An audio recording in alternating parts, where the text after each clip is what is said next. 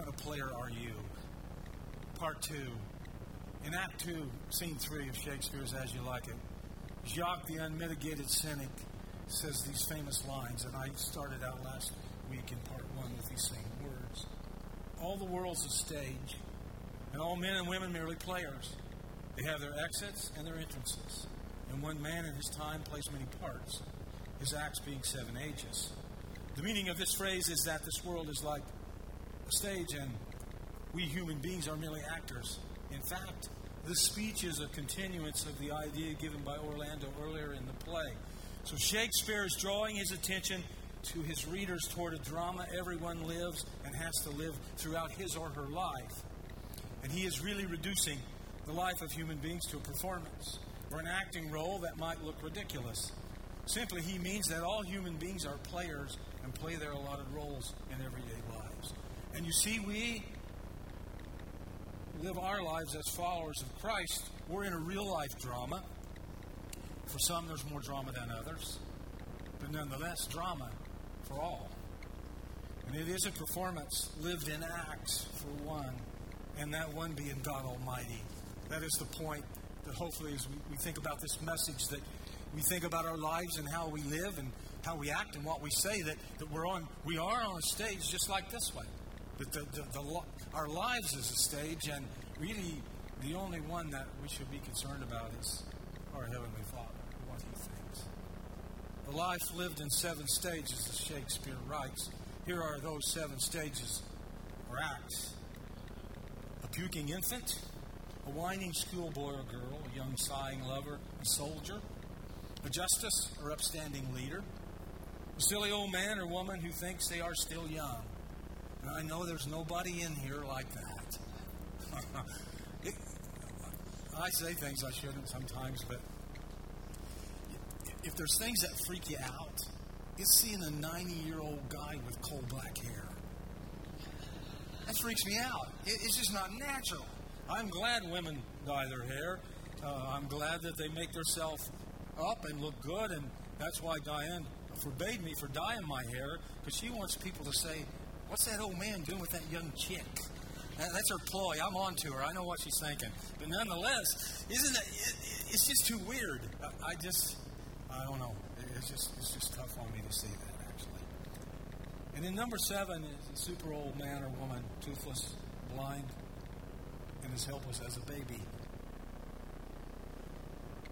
You go to nursing homes and see people that you love, and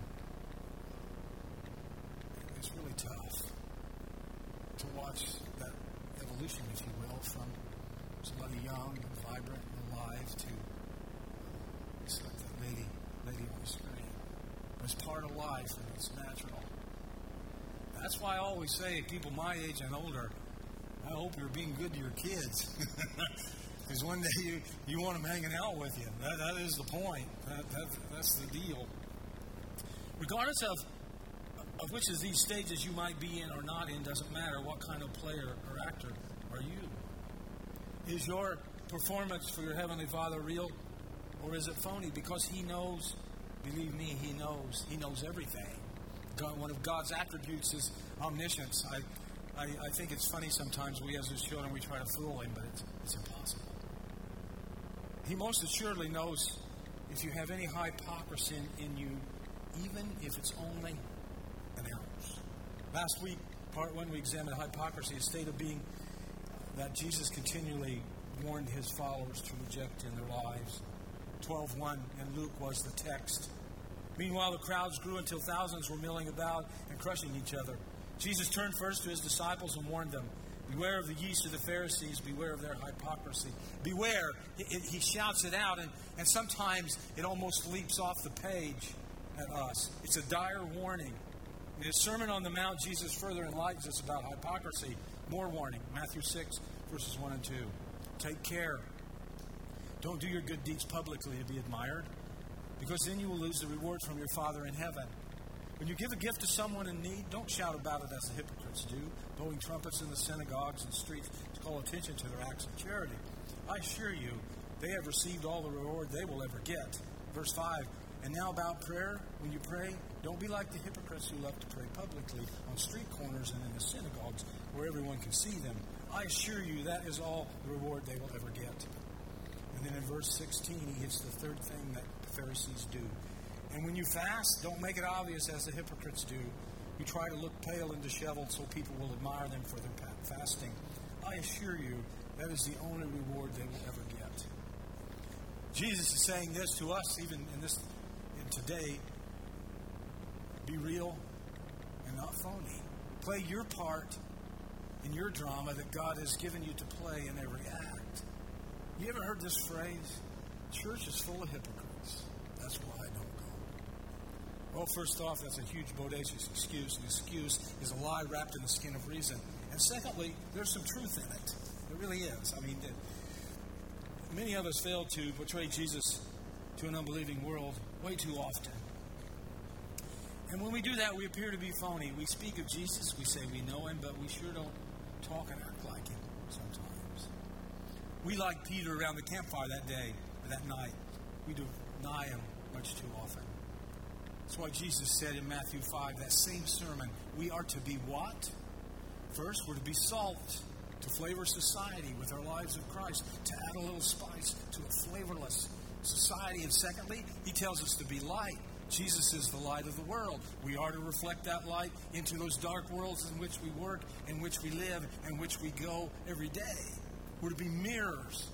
The light of Christ shines through us. It's not so much of who we are and what we say, it's reflecting him into this dark world. Jesus continually warns us not to be like the Pharisees who are hypocrites. Jesus warned that doing good works, acts of righteousness, so that others might see and praise you for what you do, would earn no reward from your Father in heaven. The phrase acts of righteousness can be translated different ways, but it means to do what is right. He pointed out 3 specific acts of righteousness the Pharisees completed with great fanfare and notice, which was almsgiving, putting it in the plate, prayer, out in public so people could see him, and fasting. I'm sure they didn't wear them bright, expensive robes when they were fasting. They wore old robes, and they tried to make themselves look bad so people feel bad for them and see what great men that they were of God. But all they were focused on was bringing honor to themselves. In these words, Jesus was focusing on the motive behind any good deed. God rewards good deeds done for his glory alone.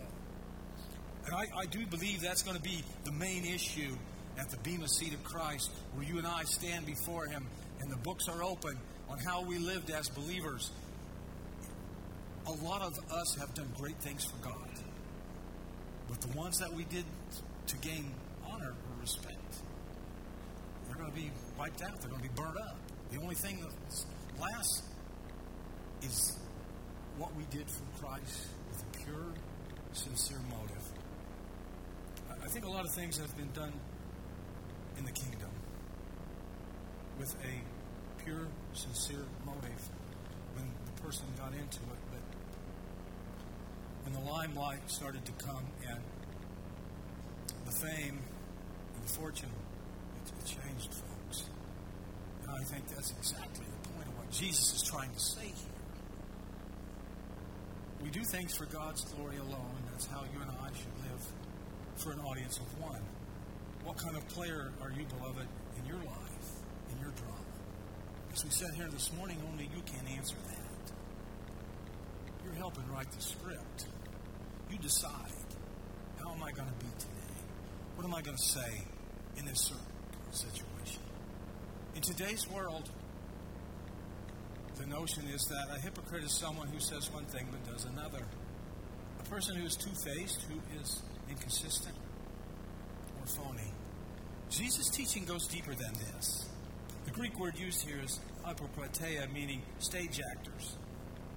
We see how phoniness enters in when folks claim to be someone that they really are not. They're just acting a role. And when the audience is gone, they revert to their true self, which is someone quite different. And that's why I yammer incessantly about who we are at home. Our spouses know us. They live with the monster. They've seen that side. And I think that door swings both ways. It's how we act at home. with each other, even if there's no children involved? How can we be Christ to each other if we don't live it at home? That is my point, and it is the hardest place to live it. I will guarantee you that. With God, an audience of one, you and I am on His stage 24/7, 365 days a year. We are living this part. We are not acting. You shouldn't act out anything. You should live it. That's the point. Jesus, in His teaching, develops the warning that hypocrisy is a very sad and poignant state of events, but it can be overcome if one falls victim to it. In fact, Jesus describes hypocrites as the sad state of a person who reduces himself or herself to an actor on a stage. Because that person has not realized that God, an audience of one, is who we should be concerned about pleasing in all that we do, in all that we say. There are many people who live their lives in a desperate search for human approval and applause. It's why they exist. It's what gets them out of bed in the morning. It's what propels them through the day. They discern their dignity and worth not from God, who is a stranger to them, but from what other human beings think of them. They are willing to adapt themselves only in a dramatic way to win approval. They are willing to play many roles and wear many masks to give the audience what they want, seeking applause and approval, which quickly fades away. I could stand here this morning and go through a list of probably actors, actresses, I don't know if they call them that anymore, but that's what I call them. Sports figures, political people. And a lot of you younger people would not have a clue who I'm talking about. At one time, though, they were at the top, the extreme top. Glory fades, fame fades. And after a while, you sometimes are almost completely forgotten. Jesus said to His disciples, "Take care not to perform righteous deeds in order that people may see them." The heart of hypocrisy is the goal to be seen, to be out in public, to be the center, to please themselves and win applause. And they engage in actions in order that people may see them. It's the sad picture of a lonely actor on a stage performing whatever role is required to win approval from the current audience. It doesn't matter what's inside them. It doesn't matter what they believe or what they want in life. They have got to that point that all that matters is that they please the crowd. And it has affected every facet of their life. To please themselves and win applause. They engage in actions in order that people may see them. Their inner core, their deepest self, is repressed and replaced by the demands of others. I've always heard if you don't fill your calendar out, somebody will fill it out for you. It's the same way in life. If you don't set your life upon the solid rock of Christ and allow Him to work in your life, somebody else will set your agenda. It's a true heart and description of hypocrisy. Many take this desperate need for approval from others to very destructive extremes. You see it in youth, you see it in middle age, sometimes you even see it in senior citizens. That's the most interesting man in the world. He will tell you that. Sadly, some never outgrow it or understand it. But as followers of Christ, we live for an audience of one. We live for an audience of one. Can you say that with me? We live for an audience of one. Go a little deeper. Say I. I live for an audience of one. Let that sink in. If you don't hear anything else I've said this morning, we have to come to grips with that. Yeah, we want to please others and we want to be upstanding, respectable citizens. But this is what's most important. And it took me way too many years to get a grip on it. And if we please and obey Him, everything in our lives comes together in His blessings upon us. Youth will do risky things to fit in. Peer pressure can be very, very, very strong. Adults will compromise principles in order to fit in or be liked, gain promotion, or earn access. Some followers of Christ will hide their faith, playing a role of someone of the world in order to win approval. Why does this happen to a person? Here Jesus is very clear. This happens to a person who does not know God the Father like they should. They haven't been obedient. They're not in the Word. They're not listening to the Holy Spirit. So they're out there. It's separating ourselves a little bit from God. They may know about God, but they do not personally know God or His great love for them. Even some people who attend church regularly see God and experience God as a stranger. Keith Green, singer-songwriter, died in plague Christ at a young age. So going to church doesn't make you a believer anymore, and going to McDonald's makes you a hamburger. It's what's in you. It's what your relationship with Christ is about. And we need church and we need each other. That's part of the problem. Notice the remedy Jesus assigns for each example of hypocrisy he cites.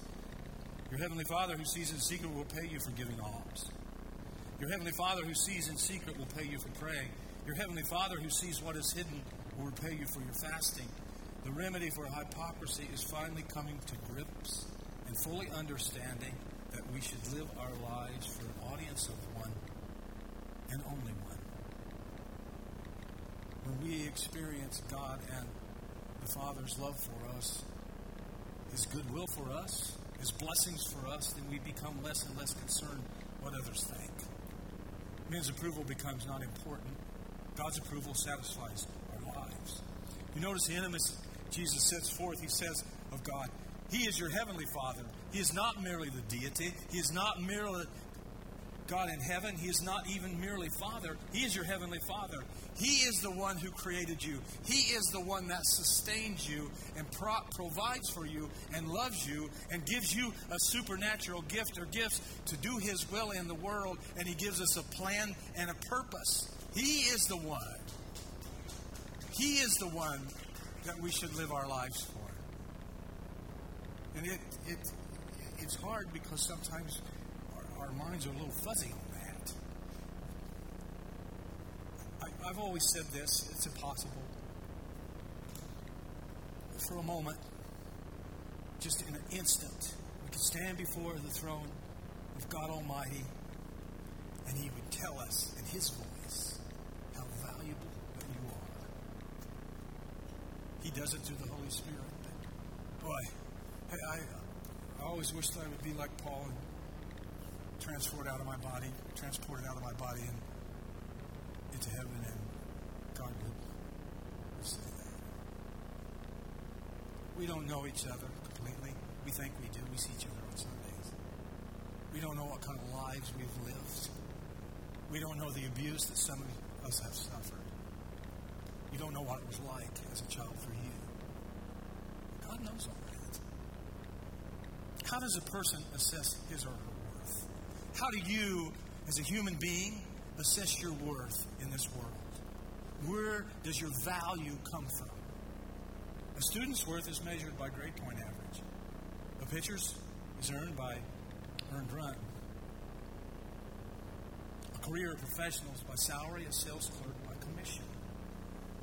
God measures your worth with no numbers, no calculations, no ratio. You simply bear God's image. Your life was worth God's Son. And your future is in God's home. And today, as you rise from your seat to leave this place, be a person filled with value, known intimately by God, destined for greatness. Shed those inferiorities. You are a son or daughter of the Almighty, and you live for an audience of one. What kind of player or actor are you in God's drama of your life?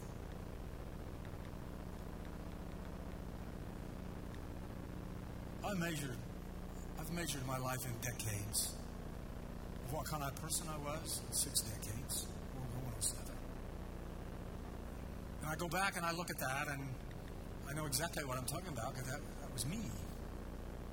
People pleaser. Boy, you want everybody to like you. I don't care what it costs you.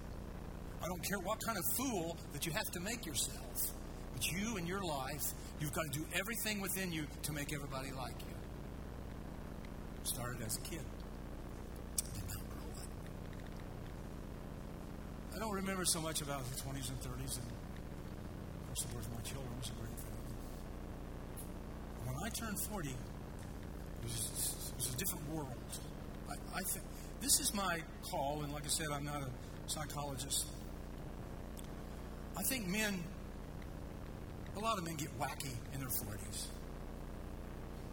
They want sports cars, and they want other things in life, and tragically, sometimes they want a younger woman. Makes them feel alive. So they destroy the family and move on, leaving behind broken pieces. It wasn't so much that with me. I was in Church of the God General Conference, and in the Church of the God General Conference, every denomination has a Mecca. Ours was Findlay, Ohio. And more than anything else, I wanted to be a big shot in Mecca. I wanted people to say, look at this guy. He has risen in the church world, and he is successful. And at that time in life, I had probably 7 suits, shirt and tie most of the time. Well, finally, I finagled my way into getting to be on commissions in Mecca. So I go there 3 or 4 times a year, go to these meetings. I look back on it now, I can't believe it was me, actually. So I'd pack all my suits up, and I'd wear a different suit every day. It looked important. Acted important. But you know, one day, God got my attention. I said, no, what are you doing? That's not what you're supposed to be doing. Yeah, it's good to serve in the hierarchy of the church, but wrong heart, wrong motive. So, out of one of my millionth times of repenting, I had to repent, and I got through that, and when I turned 50, it was like walking through that curtain or going in another door, because all this other stuff, all this wrong motive was gone. And it's like God gave me new glasses. And all at once, all that mattered were people. And that's the way it should have been in the beginning. All that mattered in my life was relationships. My relationship to my wife, to Christ, to those around me. So I'd say the 50s was a little easier for me than the 40s, because I had got rid of this other stuff. I didn't so much play the Pharisee in the 3 areas that they said, but in a way that I did. What about you? Are you living for others' approval right now in your life? You know if you are. Or maybe your own. And maybe you had a father or a mother that drilled in you, bam, bam, every day. You got to be successful. You got to go to college. You got to make a lot of money, and you got to make a name for yourself. Why? So I will be proud of you. And people will look at me and say, what a great parent they were. People carry scars like that. Because it affects everything you do in life. Because even if that parent or that person that did that to you is dead and buried, it still lingers in your mind, and you can still hear the voices. We need to get rid of those voices. We need to hear His voice. That is the point this morning. Are you living your life, every area, for an audience of one? If so, praise God. That would be your Heavenly Father. If you need to pray this morning, I want you to pray in your seat if you need prayed for. This altar, which is a symbol of bringing all the trash and stuff in our life and dumping it at the feet of Jesus and getting up free. That is your prerogative this morning, but it's open. And we will pray with you. Would you bow your head with me, please? It's awesome to realize today was in God's mind and plan long before this earth was created.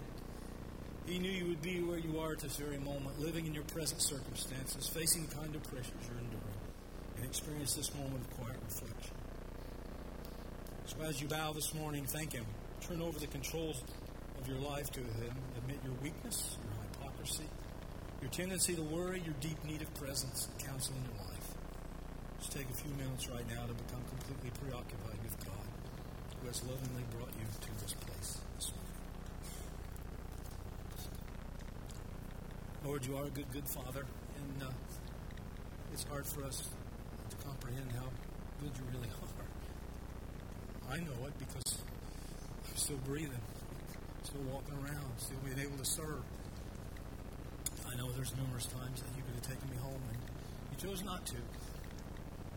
So right now, Lord, as we ponder these things, I pray you're first in our lives.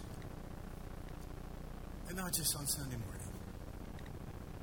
I fear, God, that way too many of us, we're here with you, and we love you, and we're conversing with you, and we're hanging with you. And when we leave, we get to that front door and say, you know, Lord, here's a chair for you. Why don't you just sit there and wait for me? And I'll be back next Sunday, and I'll pick you up, and we'll go in and sit together. It's not supposed to be like that. The way it's supposed to be, Lord, is that in this drama of life, we are living our lives to please you because we know that's best. And we know that we'll be better spouses, better parents, better brothers and sisters, just better citizens all over if we do that. So right now, God, touch these hearts this morning, the ones that are broken. Bring healing. We ask these things in the name of Christ.